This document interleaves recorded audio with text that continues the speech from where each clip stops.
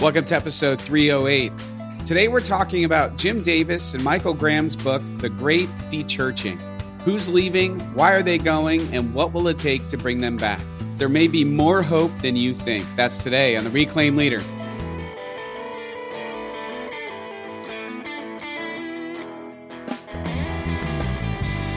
Hey everyone, welcome to episode 308 of The Reclaimed Leader. I'm Jason Tucker, back again with Jesse Skivington. Jesse, Oregon and Washington coming up.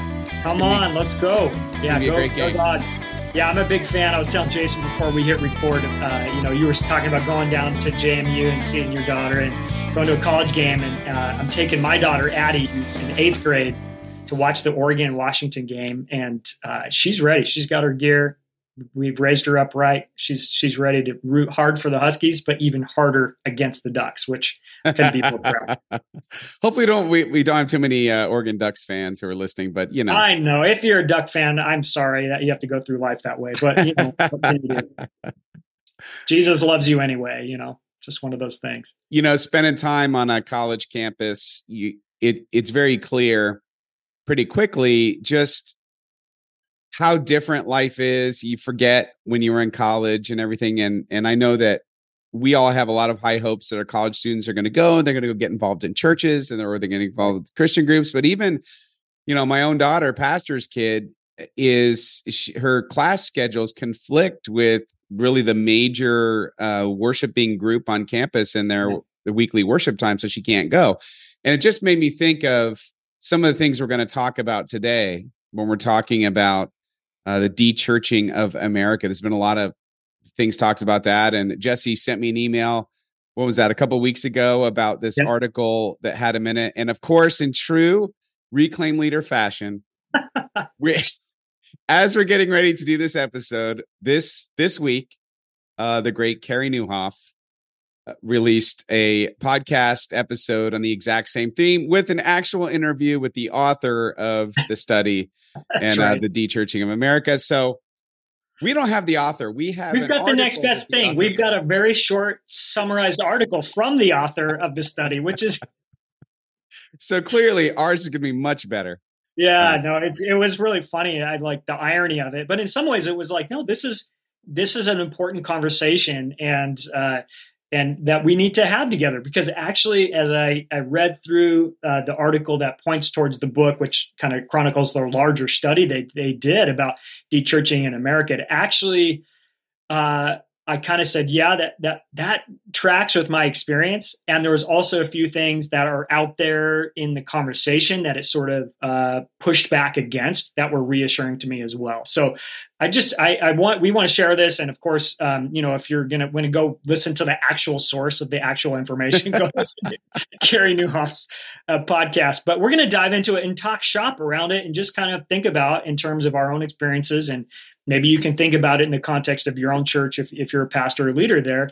How are you seeing this show up, and what can you do with the information that came out of this really robust study that asks questions of people who have dechurched over the last decades here? So, and it's fascinating to me because as we start to unpack this, and pastors, you'll see, you're going to really resonate. It's not that anything's necessarily a surprise, but still some of the reasons people are leaving are maybe more surprising than we think. I don't know if it's, so as a pastor, I'm just thinking about the pandemic when we all saw kind of like the biggest dechurching happen, when folks who had kind of 1 foot in, 1 foot out of the church really were gone for the better part of the last 3 years. And in our case, we've seen some come back just now.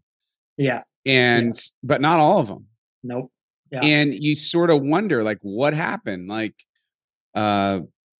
whatever it was, we just must not be compelling enough. And maybe there's even a little part of you that has a little teeny bit of resentment. Like, well, why did they not come back? And I know that folks in the church have a little bit of resentment. I mean, not a lot, but it just sort of comes up in conversation. Yeah. Whatever happened to that guy? He was coming here. We're like, oh, whatever happened to that family or whatever. But there's a little tinge of what's their problem? What was their problem with the church and what happened? So anyway, I think this is a really good topic, and I think it'll be a pleasant surprise in a lot of areas. Yeah, so we point you to the book, The Great Dechurching. Just came out. You can find it anywhere. And this is sort of an article that summarizes some of the high points. So if you're like me, you're more of a Cliff Notes guy. This is going to be for you. This is So your podcast right this is your here. podcast. Here you go. So Jim Davis, Michael Graham, they're pastors and related to the Keller world. So the Keller Center and the Gospel Coalition, and that kind of stuff. And they noticed the de-churching and they were wondering about it in their own city and context. And so they commissioned a large study related to it, and it yielded a bunch of results that now make up the content of the study and of their book. And but what I liked as they were looking at this, they came across some what they considered to be some misconceptions that we have about the reasons for this great de-churching that they wanted to speak to, or at least let us know about, so that at least we know the problem or the challenge we're facing and might shape our strategy around that. So I think let's just walk through the misconceptions and maybe talk about the actual realities and maybe some things that we might think about related to our own ministries and how we can meet this moment. So misconception number one, Jason, they said was that people leave primarily because of negative experiences with the church. They said that's the number one misconception, that we hear about church hurt and bad experiences, and there certainly is plenty of that to go around. So they're not wanting to diminish that or to somehow pretend like that's not true. I mean, they acknowledge the hurt and pain that has come through bad behavior in the church, but that is not the number one reason why people have de-churched. And we kind of go to that and we think, well, something bad happened in the church, and so they moved on from the church. And they said, are you ready for the number one reason people stopped attending church? The answer, the reality, they moved. Something changed in their life, just in the practical sense of their life, that disrupted their habit or discipline of coming to church, and they never brought it back, right? Never circled back around, or at least hasn't yet. So these pedestrian things that they said, like moving or kids' sports or family changes, marriage, divorce, having kids, that kind of stuff, those are just these ordinary everyday things that disrupted church attendance that then became the pattern that they followed, and now they're de-churched. So, I mean, it's just, you kind of go, oh, so maybe it wasn't that sermon that I thought offended so many people after all, right? Or whatever. Maybe it's not as personal as I had Maybe it's invented it not to as be in my personal. head. Absolutely. Yeah. Yeah. So I think it's just this practical thing. And you kind of alluded to it with the whole pandemic. I mean, it was so disruptive. People just stopped coming. Maybe they watched online for a while and then stopped doing that one. And then eventually the habit or church as a part of their life just isn't there. Yeah. So, I mean, that's one thing that they noticed was that, wow, actually 3/4 of these people just moved on for kind of ordinary, everyday reasons. That's so interesting, right? So this happened to me recently. There was a guy who'd been coming to church pretty regularly for a few years, and then I didn't see him for a few months. This was just in the last year, and I'm like, Yep. I saw him around town. Mm-hmm. And usually when you see someone around town when you're a pastor and they haven't been at church, Yeah. either they're kind of ducking you or they're going to give you a big excuse, right? Oh yeah. Oh yeah. Yeah. So I saw him and I wasn't even going to make it awkward for him. So I just kind of pretended not to see him. And he's like, oh, hey, pastor. And he's struck up a conversation like, hey, what's going on, man? And we had a good like catch up or whatever, about 5 minutes in the grocery aisle. And I'm just like, all right, man, hey, I haven't seen you forever, man. Like, what's going on? How's it? He goes, oh, I live in North Carolina. Yeah, there you go. And I'm like, what? He's like, yeah, I moved to North Carolina a couple of months ago. He's like, I'm back up visiting my mom. I'm like, oh, well, it's great to see it. Right. So I had sort of in my head, like, oh, this guy, what happened to him? Did he get mad? And it doesn't mean I shouldn't follow up and be like, hey, how you doing? But it's just sort of funny that this definitely played out. Had in my nothing context. To do with you or Just Tower moved. Hill or anything. He just moved. And I think the challenge, what we hear from people from our congregation that I know have moved other places, I talk to them. They're like, we haven't found a church yet. Or we haven't gotten around to finding a church yet, sometimes is what they say. And so I think sometimes relocating, even something as simple as moving to a new place, the energy and effort it takes to find a new community to belong to and invest in and get to know, it's kind of hard work, right? It's not always the easiest thing. And so some people just don't do it. We had a couple of families who moved to another town near us, about 30 to 40 minutes away. And they looked for churches, didn't find any that they really connected with. And now they commute back to Marine View because they struggle to find a new church to belong to. And that's not to throw stones at other churches out there. I think it's when you have a sense of connection and belonging in one community, and now you have to go recreate that. It's kind of a hard thing to do. So just practically speaking. And then we see the seasons of life stuff all the time with people. Their kids are younger, they bring them for Sunday school, but then once the kid has a driver's license and can come and go themselves, like, where did they go? Yeah. What happened to them? Or maybe they come at Christmas and Easter, and they used to come on a regular basis. So this rings true with me, and I think just reminds us that it may not even be something that we did or didn't do, just their life circumstance. Yeah. Doesn't make it good, but maybe it changes the conversation a little bit when we bump into somebody. No, that's good. And I think that's just a helpful reminder that just because people have either stopped coming or they're not coming as often doesn't mean that they had some sort of wound from the church. Now, I mean, they might, so it's good to like check up, but at the same time, there are still a lot of people who do, but it's just not the predominant. But it's not the majority, not even close. So that's really interesting and helpful. Exactly right. Yeah. So the second misconception I thought was interesting because it's one that I have kind of held and I find to be anecdotally true at times, but apparently not statistically true, according to the research. Misconception number 2 is that young people are leaving the church after attending secular universities.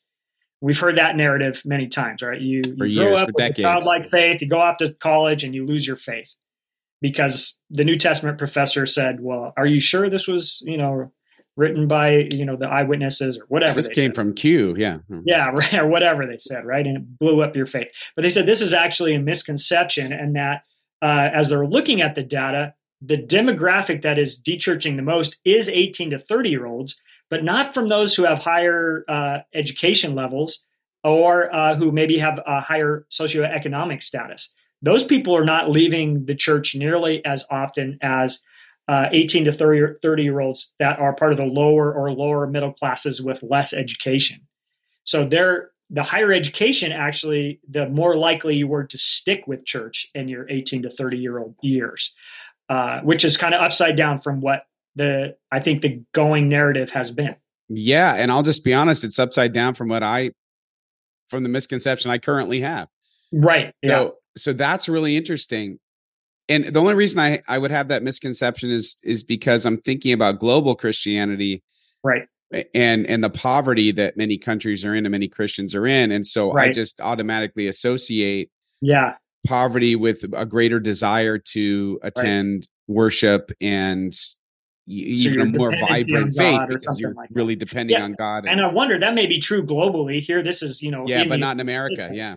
But it makes sense. Actually, they link it back to that first misconception about just the practical changes that happen that derail our participation in the church. Because if you think about it, if you have a higher education and you're more, economically sort of situated where you have more security, that a change in jobs, moving, or something being disrupted in your life is not going to rock your world quite as much as someone who doesn't have that same safety net or that kind of backdrop. And so they said it seems logical that life changes that correspond with de-churching, like moving or changing life circumstances, may be especially difficult for those without an economic cushion or an upwardly mobile social network that higher education might provide. So it's going to be more disruptive disproportionately for those who are maybe not as highly educated or don't have that socioeconomic sort of means to navigate some of the challenges that come. So that was their conclusion. They're like, yes, that's interesting. 30-year-olds are leaving, but it tends to be from lower and lower middle class than it is the higher educated. So I guess the New Testament professors aren't having the impact that we thought. I don't know. Something like that. But it does remind us, how are we doing at reaching out to people across the socioeconomic sort of strata? Are we thinking in terms of 18 to 30-year-olds that don't go off to college, who need community and a place of belonging, especially, I'll speak for our context, Presbyterian churches, we tend to have people that have gone to college or different things like that. And what are we doing to serve people who choose a different path or maybe don't have those opportunities available to them? And if that's where the crisis of de-churching is most present, seems like we want to take a look at that and lean into opportunities there. It also makes me think that perhaps our expression of church just simply doesn't relate to them. Ah, And what do we do about it? yeah. And Yeah. I don't have an answer, but I suspect I think it's a valid point. We had a memorial service the other day for someone, and a bunch of people showed up and that were very clearly, blue collar guys with their work clothes. And, just I'm like, if they showed up on Sunday, we're a very casual, very warm, welcoming kind of community. I don't know. I don't know if we speak that same language and be able to meet them where they are. And so hopefully there are churches and out there that are doing that, or maybe there's ways that we need to think about who are we as a community? Are we really creating a place for people to belong across that whole spectrum there? Yeah. Yeah. So, okay. So that's misconception number 2. The New Testament professors are not doing as much damage as we thought they were. Oh, thank goodness. Words. Yeah, there you go. Misconception number 3. People leave the church because they left the faith. Sort of a crisis of faith or something like that. And they found that to be just not the case. That people who have de-churched had even in some cases or many cases, a more orthodox understanding of Christianity and belief than those who had stayed behind and stayed in the church. So wasn't so much a crisis of belief, but from their perspective, one of the conclusions that they were coming to was that perhaps instead it was a crisis of belonging. Yeah. Who am I here? Do I have a place here? Do I belong here? Maybe there's something of the, I can live my faith on my own. I don't need the church. Some of those kinds of things. And I think that's where they're trying to wrestle out what are the implications of that, because certainly beliefs and behaviors have shifted over the last couple of decades, but it seems that belonging is more of an issue than belief for millions of folks that have de-churched over the last couple of decades. So, how do we navigate that? How do we think about the church as a place of belonging again, and not just where we believe certain things and act certain ways? This one really rings true to me, just anecdotally, just seen this everywhere. Like one of the things that I hear from a lot of Christians is they're not going to church. And there's a lot of different reasons they give, but I think one of the most common things that I hear is something to do with the church just isn't doing whatever it is they want enough. Yeah. Pastor's not talking about this enough. There's too much compromise in the church. The church isn't doing enough local missions. The church isn't doing enough. And there's a very critical spirit of actually really Orthodox Christians about the state of the institutional church.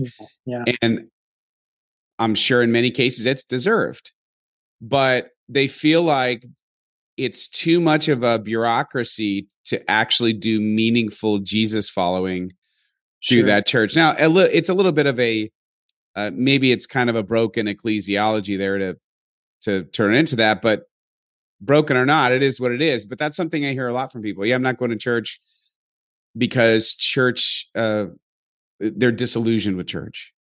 Sure. And that doesn't, there's something there. And I think you guys do a good job with your groups and the men's groups and small groups and things. People are looking for friendships. They're looking for community and belonging. And what are we doing, if anything, to facilitate that? And I think sometimes, in some ways, I think some mid-sized churches, smaller congregations, there's an opportunity here that might not be available to sort of the megachurch world, where people are more anonymous and less known by necessity. I mean, you got 2,000 people, you're not going to know everybody by name and that kind of thing. So there might be an opportunity here for smaller congregations or mid-sized congregations to do the kinds of things where people are known and feel like they're accepted and belong and help with that need.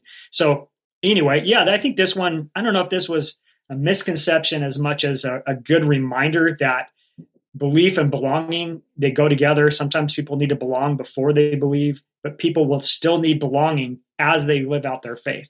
Well, we've seen this in youth ministry for decades, that belonging comes before believing. So this does not surprise me that generation that's grown up, it still feels that way. Yeah. So is this a place where I can come meet people that I can be friends with and feel a sense of connection to and with, and all that goes a long way. So we got that piece. That's number 3. It's not that people left the faith; they've left the church over, perhaps around a sense of loss of belonging, and they've gotten out of the habit. Now they're struggling to kind of re-engage and find belonging. So misconception number 4: the people leaving are primarily on the secular left. This is an interesting one to me. Right. Yeah. I thought that was interesting. And these guys conclude that the people leaving in the 80s and 90s were more in that camp. But they claim in 2023, evangelicals are de-churching at almost twice the pace on the right political flank than they are on the left political flank. And then they admit that might be because there's not a whole bunch of people on the secular left who are still in the church. So maybe that's part of the reason why. But they really are pointing beyond to a reality that I think you and I, we went, yeah, that seems right. That right-wing politics has supplanted church from a belonging standpoint for a lot of folks. Yeah. That's a strong statement. I hope I'm not offending anybody out there, but that people, a political persuasion, left or right, can create a sense of belonging that the church maybe isn't meeting, and becomes a new place of belonging for them. So one of their conclusions was people who find meaningful community in political spaces have lower motivation to keep going to church. That was one of their conclusions. So if you're finding your primary sense of belonging and meaning in those circles, you're probably less likely to want to come and find that in church, and you might not seek it out anymore. Well, and I think also because in a lot of mainline churches, at least, the church has not been the prophetic voice that they would like it to be, and are finding that voice in politics instead. Sure. Right, wrong, whatever. Yep. But it's almost the same thing that happened on the other side of the aisle decades before.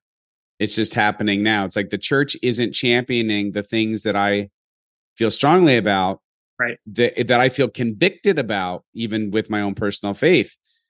And so I get more out of this belonging in the political realm than I do at church. Well, and that's some of it, but I'm sure this is a whole nother conversation. I think actually it'd be interesting to revisit this again under kind of a different lens about how do we get to those places. And Peter Berger and others have done some really interesting sociological work on how is it that people are finding things plausible that they didn't find plausible before, and how people are shifting the ground under them, sort of shifting. And maybe that's a whole nother conversation for what is making the people in our chairs or pews or who have de-churched, what makes them tick, and what's caused some of the changes in their thinking.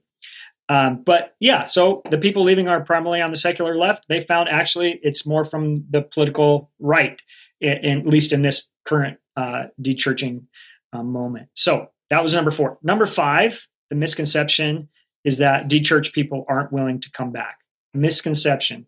They aren't willing to come back. And I love what they wrote here. I'll just read it. The single best piece of good news to come from our study is that more than half of those who have left evangelical churches, or Christ-centered churches, I would call that, or something like that, those who have left evangelical churches, more than half are willing to come back right now. So half the people who've moved on are like, yeah, I just got out of the habit. I'd come back. And so that's good news. It's not like they've cemented around this de-churched life. It means half the people aren't willing to come back, but half might. Yeah. And what are we going to do about it? So I think that's an important thing for us to look at. And some of the things that they noted as they were drilling down on the reasons people gave for why they would come back. And they said there was a whole variety of reasons, but they kind of distilled out into 2 areas. They were looking for healthy relationships and a local church that actively demonstrates how the gospel is true, good, and beautiful. So be a healthy community of people that aren't a circus and toxic, and practice what you preach. Show God's love in real ways in your community life together and in the community that surrounds you. And I go, oh, isn't that what we're called to be as a church? Right. I mean, right. So good news. We can do that, but sometimes we, as leaders, we allow unhealthy things to be true about the way that we relate to each other in the church, and they aren't addressed, and we don't have a healthy environment or culture for people to come to, and so they don't want to be there. Or we talk a big game, but we don't actually do anything to kind of move things forward in a loving and serving way toward our community. So, yeah, I was reassured by that. People Yeah. are willing to come back, half of them. And if you have healthy relationships and you're trying to live what you claim to believe and show the gospel to be true, good, and beautiful, people will come back for those things. Yeah. I find that super encouraging. And just a reminder that there's so much going on in people's lives that we just don't understand the impacts because we're in the church, right? We are both feet in. It's what we do for a living. It's all we're thinking about. And to remember that in people's lives and the scope of their lives, church doesn't get that kind of life attention for most of them. And they're trying to figure out everything. And not coming to church just may be a byproduct of something else going on in their lives. That's a really helpful reminder. And the reason is so we can teach our leadership and our congregation to approach people with grace, understanding, hey, not sure why they didn't come back, but let's pray for them. Let's keep reaching out. Let's keep them on the invite list, right? Yeah. Let's think of them as we continue to go forward, Totally. not just sort of write them off. Right. I think that's so good. I remember when I first started a long time back now, when people would leave the church or not come anymore, some of our folks were saying, we need to go do an exit interview with them to understand why they left. And I think there were two reasons for that. One, maybe we could change their mind by changing the thing that caused them to leave, or we could understand why they left and try to fix it for other people later. And I always found that kind of thinking to be a waste of energy. Why would we go do that? And I think what happens if you pursue it from that angle is you're going to cement people their reasons for why they left. They're going to have to come up with a good excuse and then stick by it. But if instead you say, we miss you, you should come to this thing. It's going to be so much fun. We had last year we had our Celebrate 100, and we used it as a homecoming to invite people that we hadn't seen in a while. Come hang out with us again. We're going to celebrate together, and we'd love for you to be there. We didn't ask why they weren't coming anymore. We didn't guilt trip anybody. So I think it's just, don't assume that people left because they're mad or disappointed or something bad happened. Maybe they just got out of the habit, Jason, and they just need somebody to say, hey, we'd love to see you again. Come on back. So, to me, I just kind of go, damn, that's reassuring, right? People might have left for all kinds of different reasons. Maybe it's just practical life circumstances. And so when we see them, instead of trying to sort out and get to the root cause and maybe change the way we do things in order to accommodate them or something, we go, hey, we'd love to see you. Where you been? Oh, can't wait to see you. Come on back. We're doing this thing. We'd love to do that with you. So to me, that gives us an opportunity just to be inviting again, even to people that maybe have gotten out of the habit or something has changed in their life that disrupted their participation in the church for a while. And they might need that inroad back. And it might be someone just reaching out and saying, hey, love to see you. Come hang out with us again. And they'll be like, oh yeah, I remember you. Let's do that. So yeah, I don't know. I read this study, and I'm looking forward to getting my hands on the book. I haven't read through it yet, and just kind of drilling down a little bit more on some of these things. But for these guys, these were sort of some of the things that came to the surface.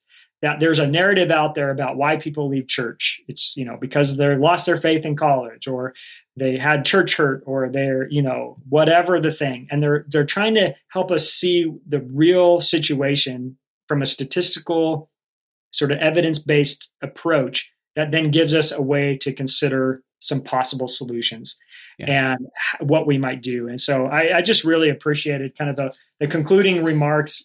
Their prayer for us is that we pray that the casually de-churched will find healthy local churches with people who genuinely love Jesus, one another, and their community. And I go, okay, well, that's something that we can do toward. So anyway, glad to share all that with you, Jason. And of course, probably would have been awesome to have Jim Davis here in person. But hey, we're grateful for their good work. And if you guys are listening somehow, thank you for putting this study together and helping us think about this challenge that we're all facing. Yeah. So the book is called The Great De-Churching: Who's Leaving, Why Are They Going, and What Will It Take to Bring Them Back? So Yeah. hopefully everyone grabs a copy of that, and it's a good read. And for us, Jesse, as we get ready to sign off on another episode, any final parting thoughts here? No, man, I just keep up the good work, keep hanging in there. What you're doing makes a difference. And I hope you know that. I hope you feel encouraged to keep going forward. Getting ready for a Presbytery gathering, and I'm going to do some leadership there. And I was struck by the verse in Hebrews: spur one another on toward love and good deeds. Encourage each other as you see the day approaching. So keep going. You got this. God is with you. God is good, and he's not going to let us go. So hang in there. Awesome. Well, that'll preach, Jesse. All right, everyone. Hey, thanks for listening. And again, as we always say, ministry is hard. It is so much better when we do it together. Take care, everyone.